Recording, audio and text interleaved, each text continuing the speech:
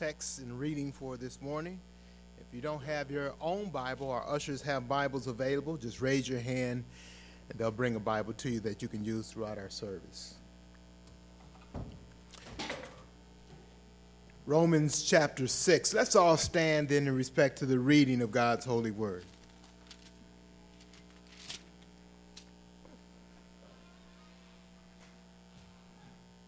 What shall we say then?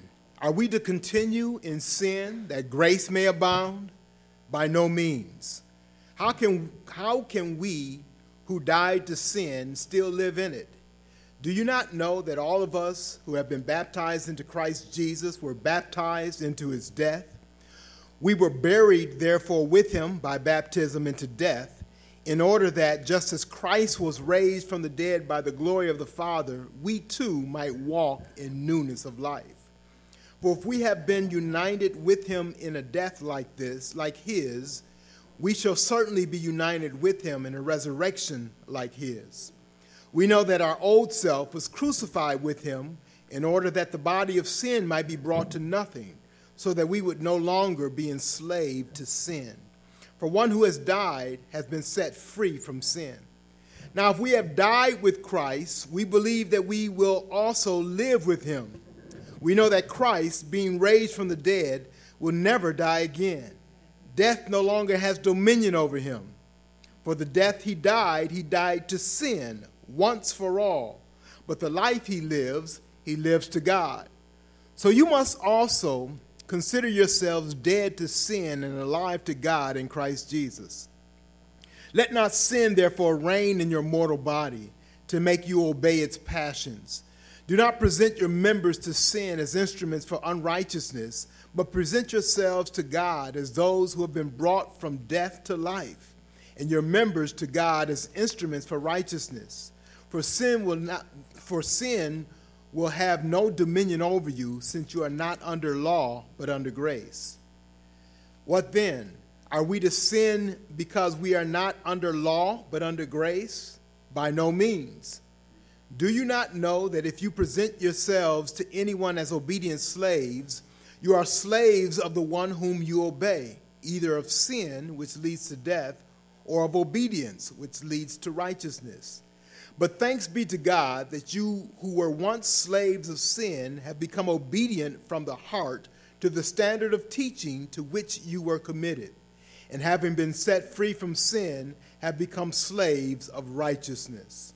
I am speaking in human terms because of your natural limitations.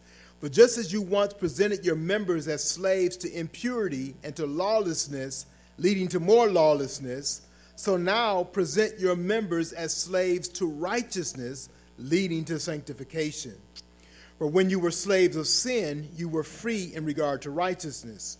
But what fruit were you getting at that time from the things of which you are now ashamed? For the end of those things is death.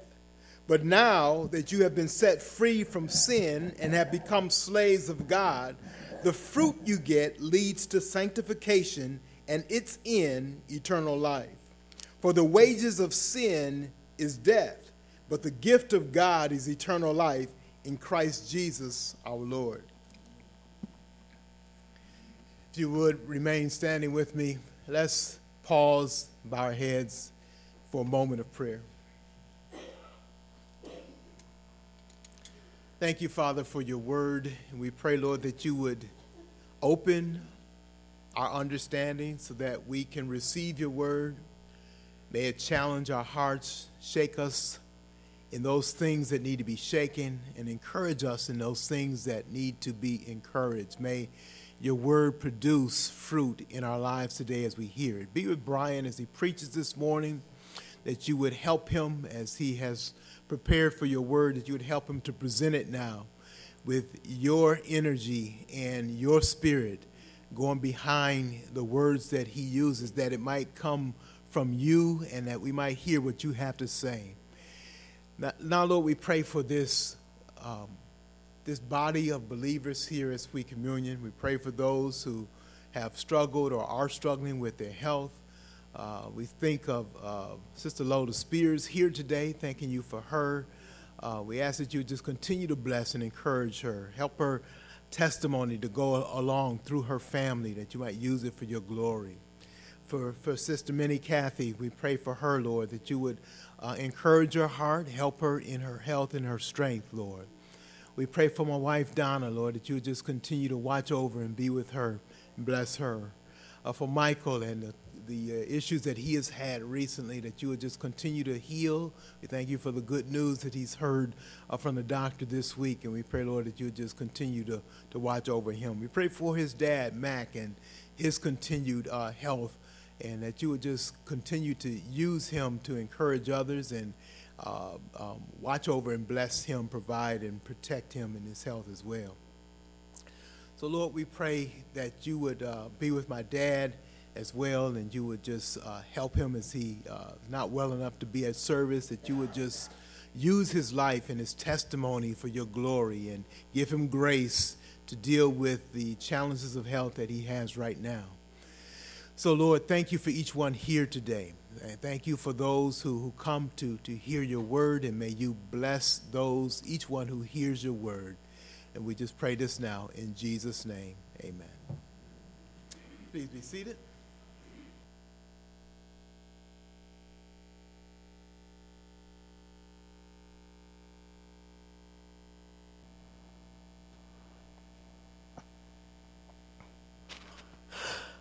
Praise God.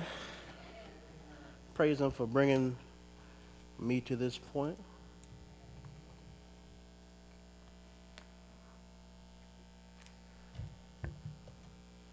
I praise God for the opportunity to preach His word and to be instructed and informed by His word.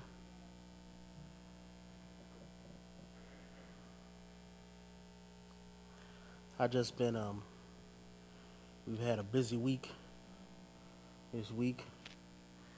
Me and Heidi we got some car troubles earlier in the week.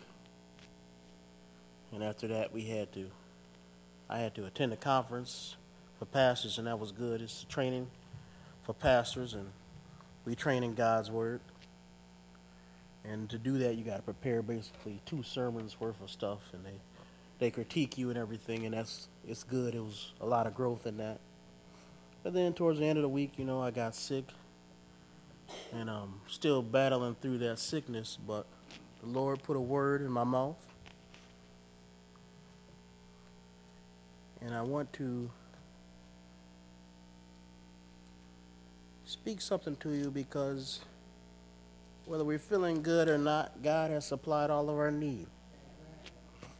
He's given us what we need to do the work that He called us to do. Whether we physically feel the energy to do what God has called us to do doesn't matter. But what does matter is that God gave me a word. He wanted me to preach it. He wanted you to hear it. He knew we would be here. He knew we would hear the choir sing before, and that the praise would go out, and that the Spirit would be alive in me and in you. He knew the different things that led to this moment for both me and you. He's not surprised that I'm sick. He's not surprised whatever you have gone through this week. It's all in His purpose. There's no surprises with God. God doesn't have a plan B.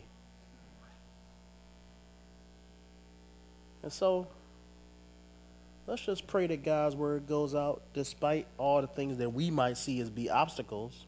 But for God, they're just opportunities. Dear Lord, we thank you, Lord, for your word, that it will go forth.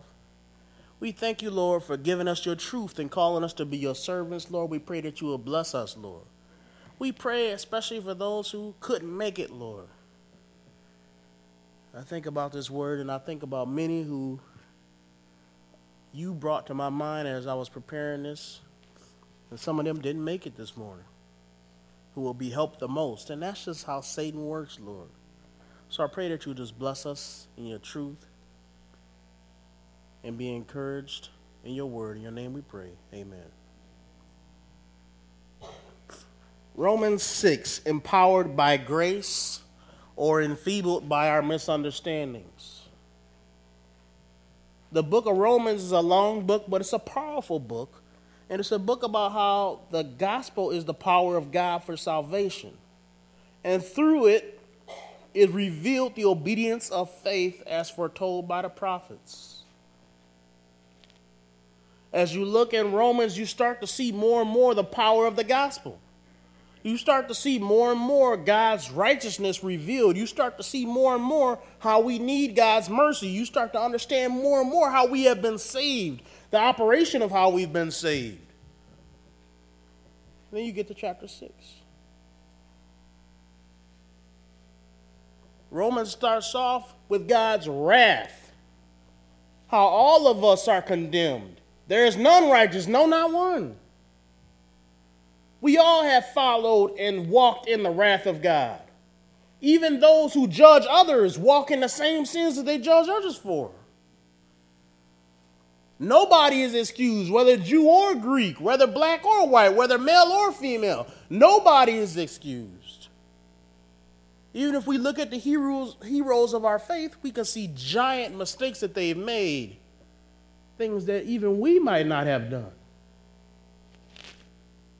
We got to say that they're not saved by their works. They're saved by God's mercy. We start to understand a little bit about God's justification. How God, through his mercy, declares us to be righteous, but that in itself does not make us in our heart perfect. In his courtroom, he stamps the gavel and he says, Brian, the blood of my son rests on you.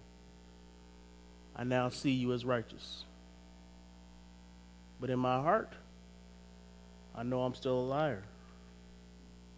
I know I'm still faithless. I know I'm still a luster. I know I'm still selfish. I know I'm all these things, but God sees me as righteous.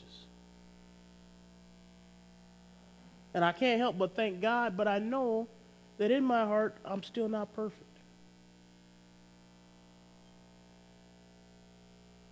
And so then how can God let me into heaven when I'm not perfect, when his standard is perfect? We can only say that he lets us into heaven through his grace. It's his grace. But it's not the kind of grace that excuses sin, because then God wouldn't be just. It's the kind of grace that looks at sin and pays for that sin. It says there has to be a penalty for wrong. And if we look at Scripture, we have to say, I agree.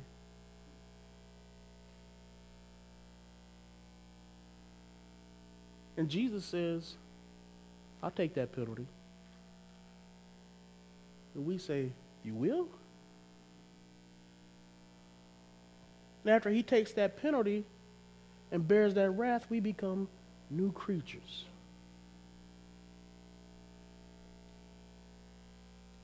But where God speaks, Satan tries to twist the truth for his own devices. And so we see in Romans chapter 5, verse 18, it says, therefore, as one trespass led to condemnation for all men, so one act of righteousness leads to justification and life for all men. For as by one man's disobedience, the many were made sinners. Think about Adam, he sinned. Now we're all sinners. So by one man's obedience, the many will be made righteous. Because Jesus obeyed God, we can be considered to have obeyed God. Now the law came in to increase the trespass. In other words, we wouldn't even have known what sin was if it wasn't for a law. If God didn't tell us, don't steal, we would not have understood the value of what property and what stealing means to God.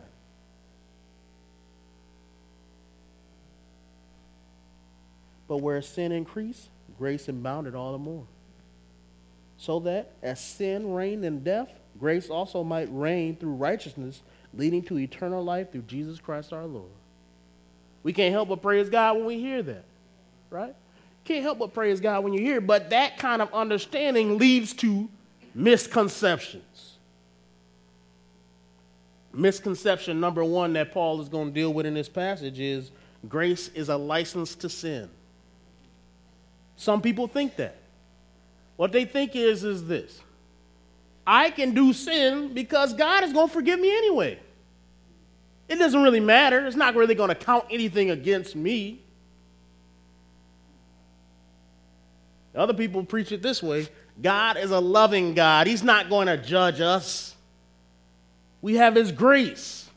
Other people preach it this way. In the Old Testament, God was all about judgment, but in the New Testament, it's all about forgiveness. And in all these ways, they twist the Bible. Just like Satan twists the Bible. Satan always works to twist the word of God. In fact, God's word is his most powerful tool to twist. You could think of it as if you're fighting somebody that has a gun and you don't have a gun. But you're not without hope. Because if somehow you could take that gun from them, you could use the weapon that they were going to use to slay you to slay them. And that's what Satan does. He doesn't really have a weapon that's going to work against us. But he knows that the word of God is powerful and piercing. And so if he could somehow twist that sword and make it stab you instead of him, he might accomplish a victory. Isn't that what he did in the Garden of Eden? Did God say? But God did say. But he twisted God's words to make it seem like God was withholding some good from Eve, so that Eve might think that all good things are not in God, and that God envied man.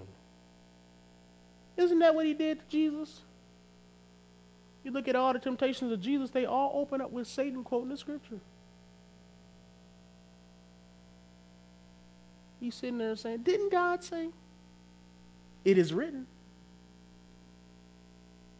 And what he likes to do is he likes to twist the things that we think of as good and use them to hurt us. And the same in this passage. Paul says, where sin abounds all the more, grace abounds even more. And somebody is going to say that I can sin all I want.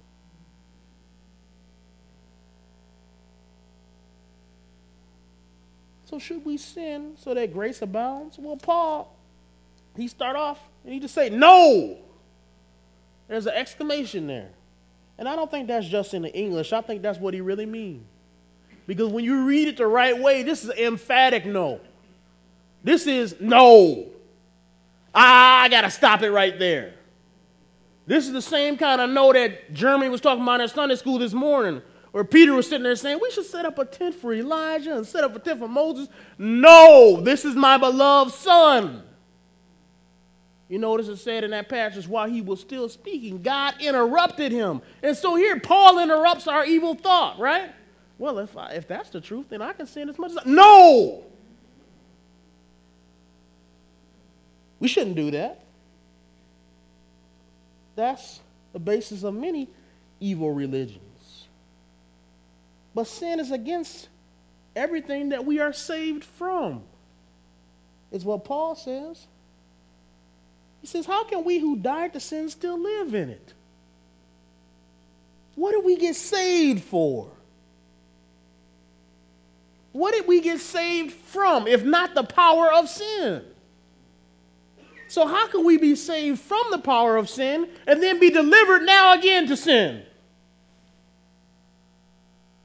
We died to sin. Well, we might say, well, how do we die? Well, Paul says this, through our union with Jesus Christ. He says, do you not know that all of us who have been baptized into Christ Jesus were baptized into his death? And what he's talking about is this. For those of us who have been saved, we got this invisible tie with Jesus. That's what grace is. Grace is this tie between us and Jesus. And when Jesus died, we died. When Jesus lives, we live. It's just like baptism. In baptism, we step into the water. And the water is supposed to symbolize death. And the preacher takes us and lays us down under that water. And that symbolizes how we died with Christ. But we can't come out of that water under our own power. And under that water, I think a lot of people, sometimes you'll see some people flail a little bit because they panic. They think to themselves, I can't breathe. I don't want to be here, but I don't have the power to do anything about it. And that's what our state is when we're unsaved. We know we're in danger, but we can't do anything. And we need the power of somebody else to bring up us out of that water and into the life that is in air. And that's what it is for us. That's why we baptize. That's why we preach about Jesus, because Jesus has a practical meaning for our life. It's not just a theological understanding where you can go and say, yeah, I know that Jesus Christ died on the cross for my sins. No, rather is this. If we truly believe in faith, we have this connection with Jesus. And in that connection with Jesus, we died when he died. And in that connection with Jesus, we rose when he rose. Now, Paul further explains that. He talks about, in verse 5 through 7, when Jesus died, we died. Our old self was crucified with him. And what he means is this. When Jesus died, he took on all of our sins. And I know that's something that we talk about and it seems so simple, but it is not simple. Because when Jesus died, he took our sins with us. And the reason that we don't believe that Jesus had to go to hell is because when Jesus died, he bore all God's wrath. There was no need for him to do any more, because when he was done, he said, it is finished. And when he was saying it was finished, he was looking at you and me and said, I paid for all your sins. I've done my work. It is finished. And so we ought to see that through his death, our sins have been killed.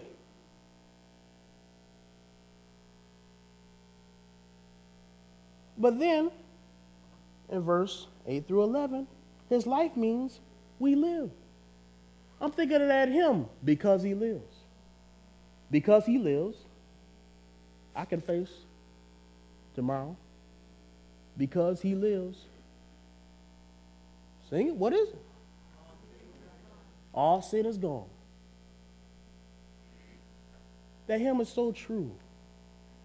Because what it means is this. His life is not just something that we just talk about. Yeah, he rose on the third day. He rose. Now, there's something special about Jesus rising, because there's other people who have been risen in the scriptures. Actually, rising people from the dead is rare.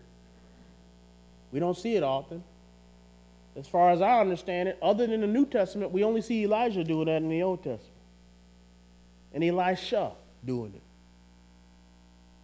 And every time that somebody was rose, I noticed that they died again. But Jesus' resurrection is different than their resurrection. Because just when Jesus died, he didn't die again. And so we who died with Jesus, therefore rise with Jesus, it's impossible for us to die again. Just like Jesus. And if our sins died with Jesus and they're buried with Jesus, and Jesus says it is finished, those sins are finished. And if we rise apart from those sins, then we rose, we can't go back down there with them. We now live.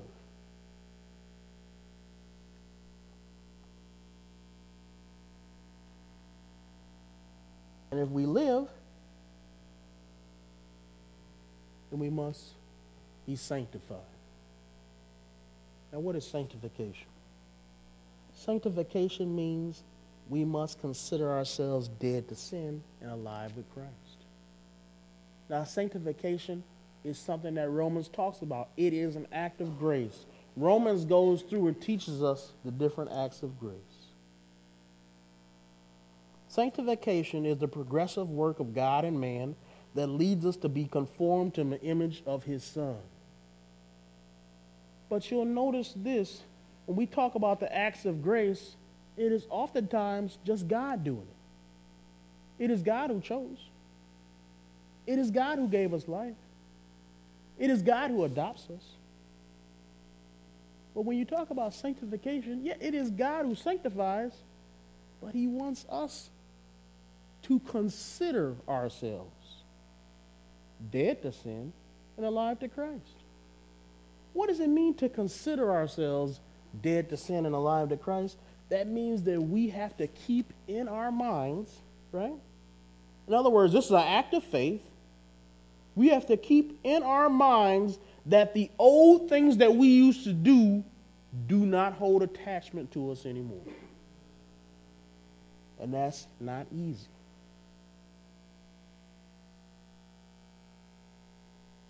Just because it's an act of grace doesn't mean it's an act of ease.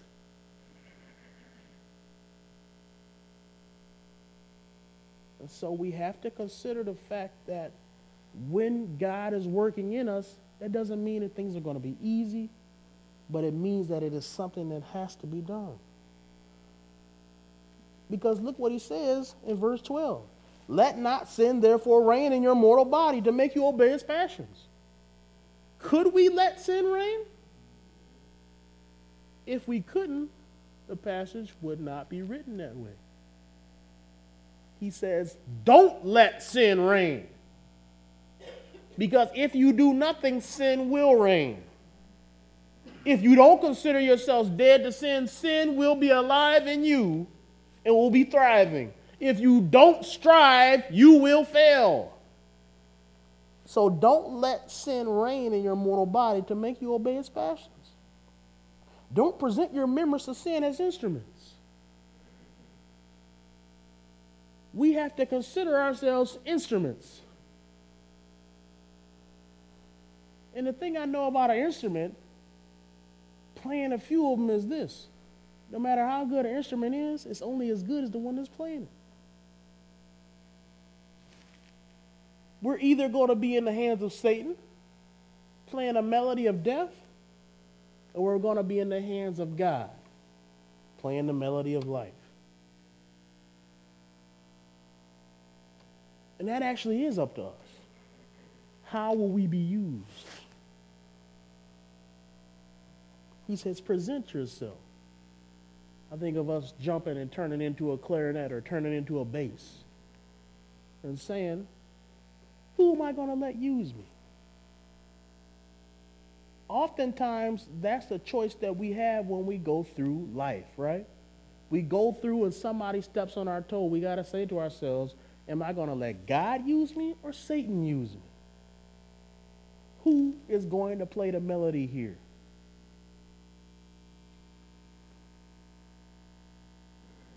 And we got to remember, we don't have an excuse. Oftentimes people say, well, you know, I couldn't help it, blah, blah, blah.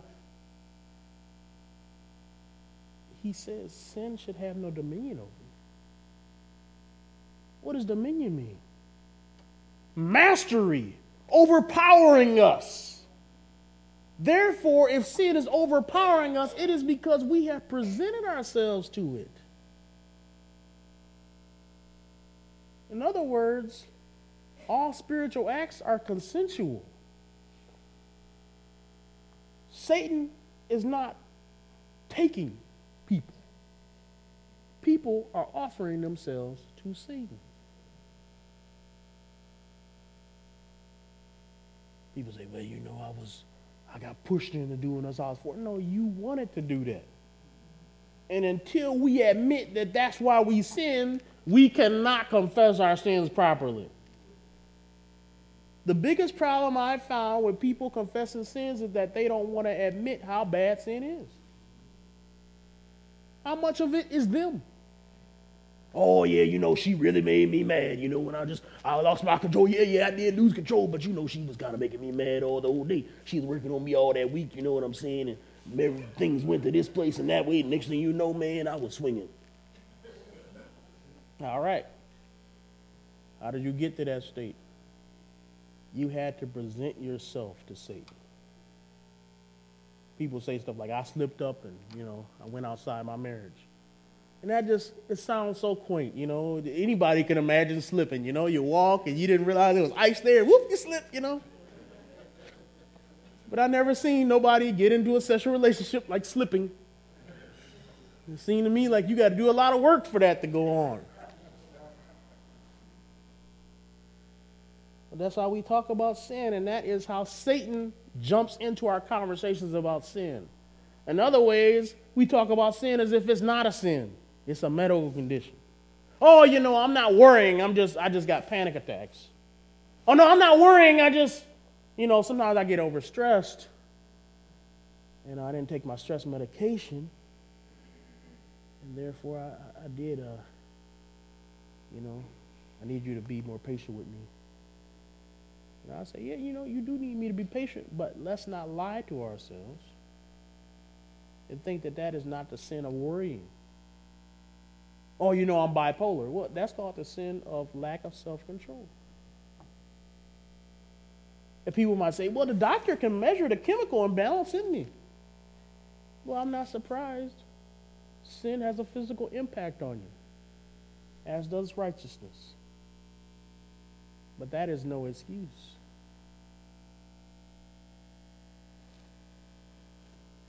We have to understand the part we play in sin and in righteousness. And until we are honest that it is us and nobody else, can we truly repent?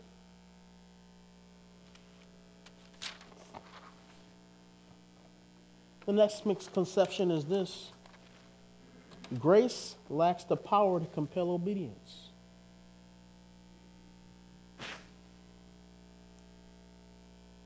Another way of thinking about it is this: if we really believed in grace, people would just do whatever they want. So we better establish some rules so that people might understand what's right and wrong. Grace doesn't really tell us what's right and wrong. Under grace, we don't have to obey those rules. People will say stuff like, well, in the Old Testament they talk about homosexuality, but in the New Testament, we under grace. Jesus ain't talk about that. People will say it in many different ways. But for us as Christians, the practical thing about it is this: we might be tempted to think that in the Old Testament they had all these laws. And you could understand why they obeyed, because somebody was sitting there with a stone, right? You're going to say, hey, man, I might commit adultery, but, hey, somebody got a rock. And that could happen to me, right? But when you got grace, you realize there's no rock. And so we start to think that righteousness has less force in the New Testament than it does in the Old. But is that really true?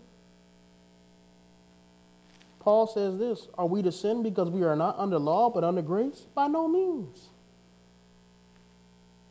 And he leads them into this thought of this: our life declares our master. Whoever we obey, we enslave ourselves to. Now we might say to ourselves, really? But you can see it obviously when you look at something like drugs, right?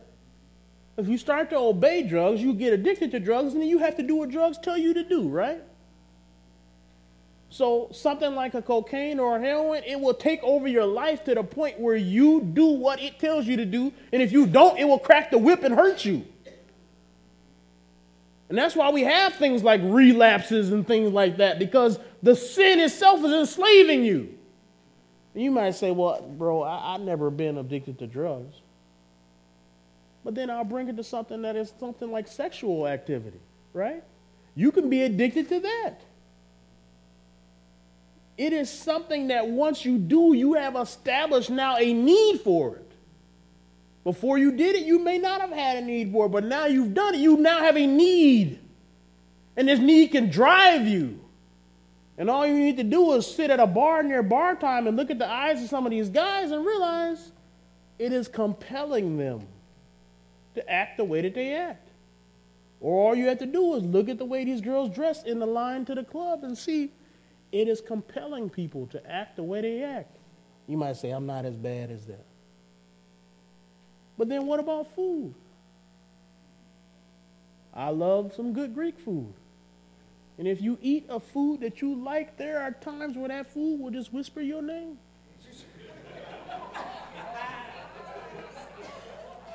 And you will hear it.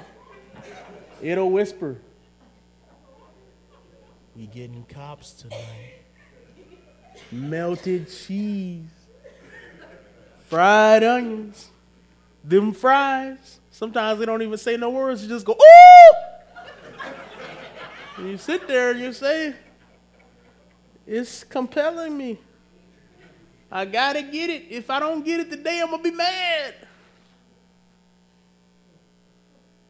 You might see the same thing with something like coffee or whatever it is for you. It's something that's going to draw you. You keep getting pulled by it. You got to do it. You can't break it. If you don't have it, you're going to be mad. It's compelling you. You may say, well, I don't have those things, or maybe I don't understand that. But then I think of something as simple as admiration or attention. How something as simple as respect can draw us to the point where we start doing more and more foolish things.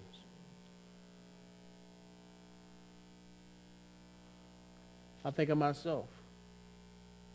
How sometimes because of a desire for respect, I will do things and I get addicted to the feeling of someone else respecting me, to the point where I speak when I shouldn't. And I'm silent when I should speak. And I start to get compelled more and more and more and start to realize I can become a slave to something that seems to be good, like respect.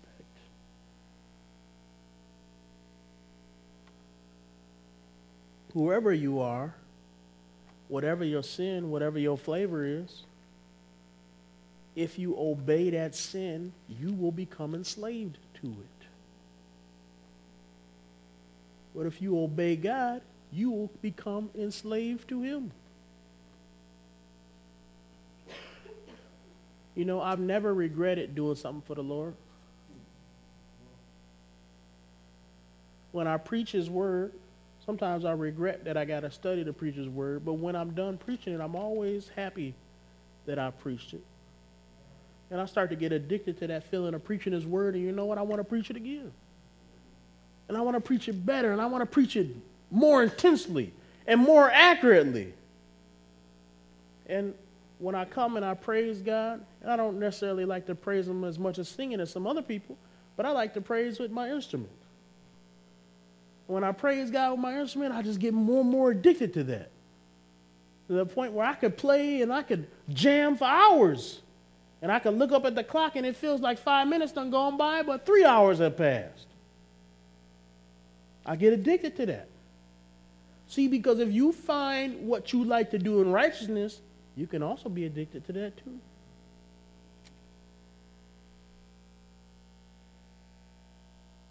And I think one of the struggles of faithfulness is that people have not tried enough righteousness to get hooked by it.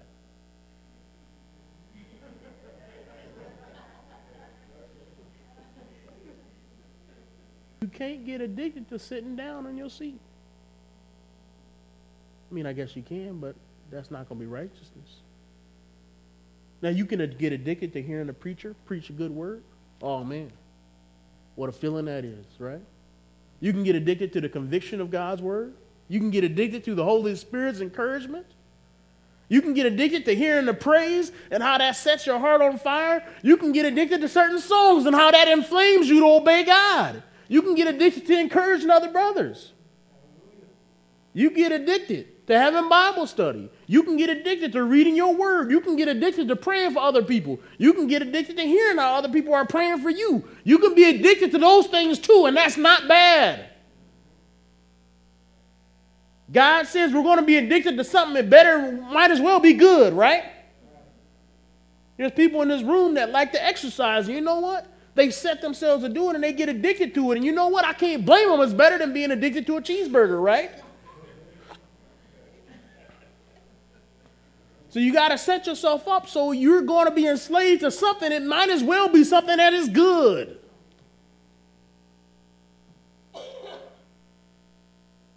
If we are addicted to sin, that is going to lead to death. If we are addicted to good, that's going to lead to righteousness. And the whole thing that Paul is saying is this: you don't have to make a law for people that want to do good because they get addicted to doing good and they keep doing good. But if you feel like you got to make a law for people, you better start going back and asking, are they even alive? If I have to make 50 laws for you to stop wearing a dress that reveals everything that you got to church, I got to ask myself, are you addicted to the Lord, or are you addicted to the attention of arousing somebody else's sexual attention in you? You have to ask yourself, what are you addicted to? Do I have to make more laws for you, or do you have to love Christ more? I think the answer to that is real simple. The solution is not in laws. The solution is, have we done enough righteousness to get addicted to it?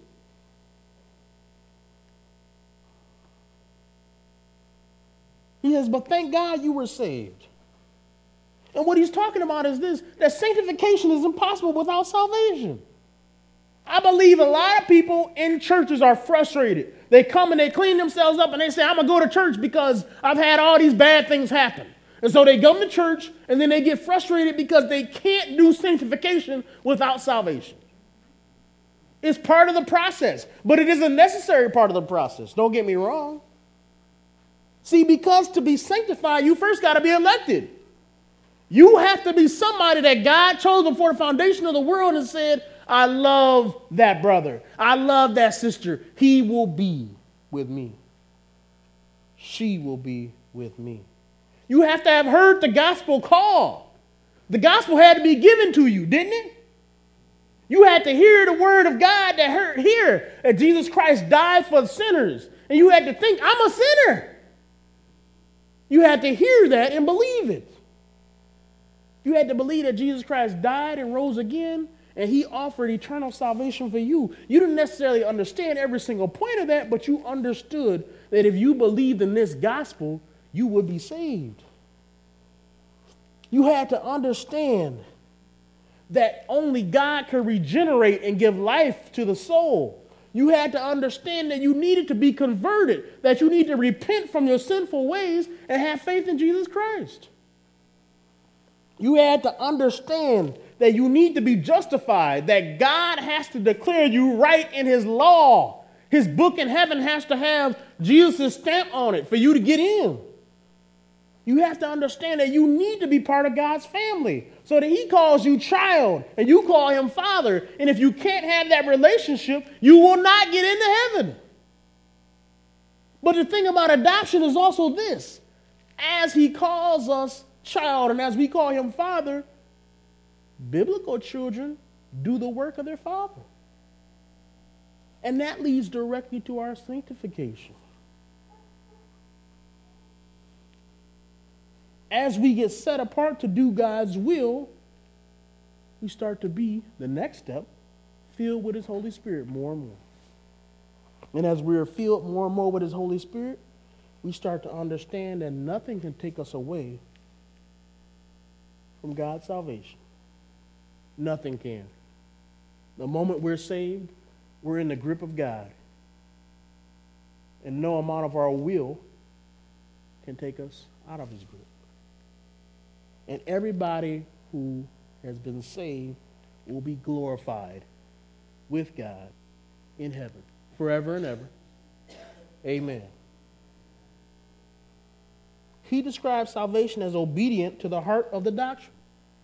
And what he is saying is this: we have to not only understand the truth, we have to want the truth somewhere in here. And we got to obey the truth somewhere in here.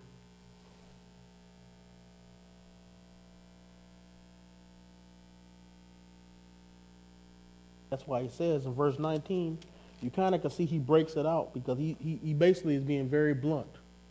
He's talking, and then you can imagine him just taking you aside and say, hey, listen, I'm saying all this in illustrations because you are limited.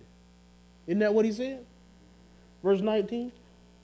I'm speaking in human terms because of your natural limitation.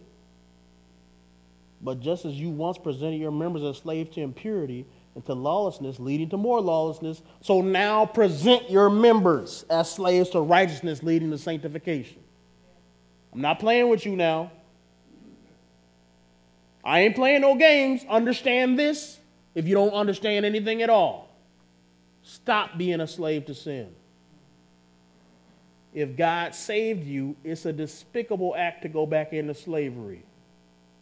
That's like having won the Civil War and then want to go back to the slave master. That's disgusting. That's like police saving you from a kidnapper and you wanting to go back. That's disgusting. That's like the pig wanting to wallow back in the mire. That's disgusting. That's like the dog going back to his vomit. That's disgusting. How can we, having been saved from how bad sin is, now go back into it? If it doesn't disgust you, have you been saved at all? Well, then he starts to talk about the moral economy. And his equation is this.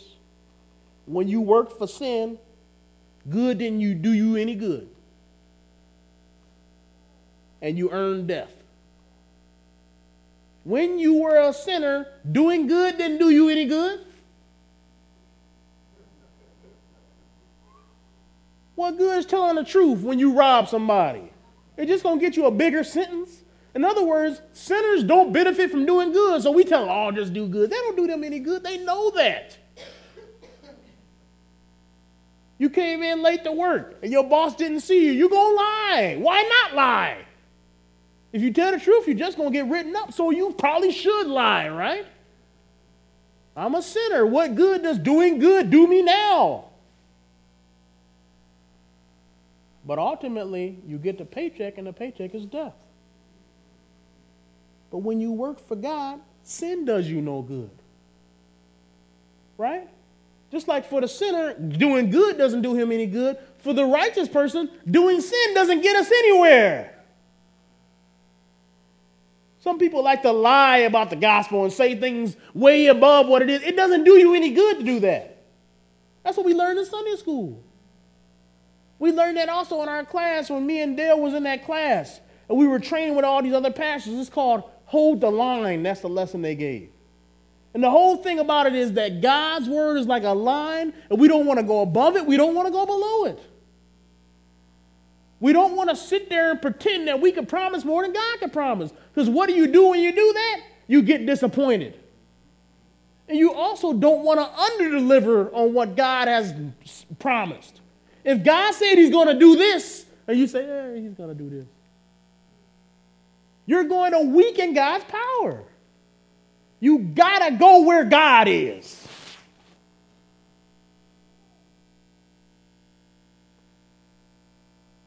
So when you work for God, sin does you no good. But the free gift is life. Because you can never earn eternal life. I say all this to say this. Grace means the power to fight sin, not the liberty to engage in it. Oftentimes, people think about grace and they say, oh, give him some grace. And what that means is, hey, he sinned, don't say nothing about it. In reality, grace is our connection with Jesus Christ, that when he died, we died. When he lives, we live. Satan will try to twist the good of grace into evil. He'll either use it so that we get all lax and say, well, anything goes, or he'll use it for us to think that grace is weak, and then we become legalists and make all these rules. But at the end of the day, grace is what saves us. Grace is what makes us saints. we must understand that salvation frees us from darkness. And salvation starts the process that leads to good works. Look at Ephesians 2. Ephesians 2, verse 8. For by grace you have been saved through faith. This is not your own doing. It is the gift of God, not a result of works, so that no one may boast. For we are his workmanship, created in Christ Jesus for good works, which God prepared beforehand that we should walk in them. In other words, God didn't save you for no reason. He saved us to do the work that he called us to do, and that work is good works. In other words, he saved me to preach and to play music and to lead God's people. And he saved you to do whatever he called you to do. But don't you dare think he saved you for you to sit in that pew. Don't you think he saved you so you can go back and sin and that can be an excuse for you. Don't think that you can be saved so that you can sin and God just say, I forgive you. That's okay. Don't think you got that kind of master in heaven, because he's not. Do not fool yourself. And don't miss that it's Jesus' death and resurrection that enable us to fight sin. Now, I'm not going to fool myself into thinking that everybody in this room is saved, because this message is mainly about sanctification, but you have to understand this. Sanctification is not possible without salvation. For you to be saved, you must understand this, that Jesus Christ died on a cross for our sins, that he bore the wrath of God for us, wrath that we deserved. He died and rose again, just as he promised he would do. And when he rose again, he showed God's victory over sin and death. And those who put their trust in Jesus Christ will rise too. Other people in this room need to be encouraged, because they think that if I just have more faith, I'll somehow have more results. As if the energy of our mental power is going to empower us to do more good. And we heard an illustration in Simeon Trust about two Jews. They were talking to each other before the Passover. Both of them had put blood above the doorpost.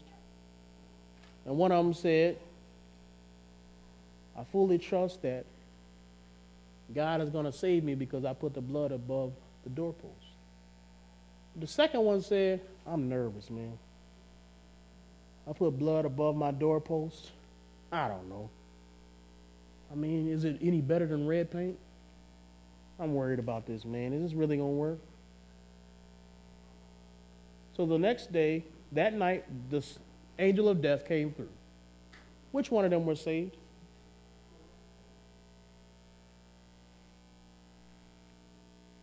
Both of them.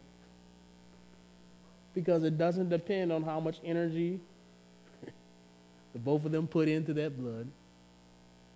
What matters is the blood. And that's what our faith is relying on. It's not relying on our mental energy. It's not relying on how much we force ourselves and say, I believe even harder. It's based on the blood of Jesus Christ. That's above the doorpost.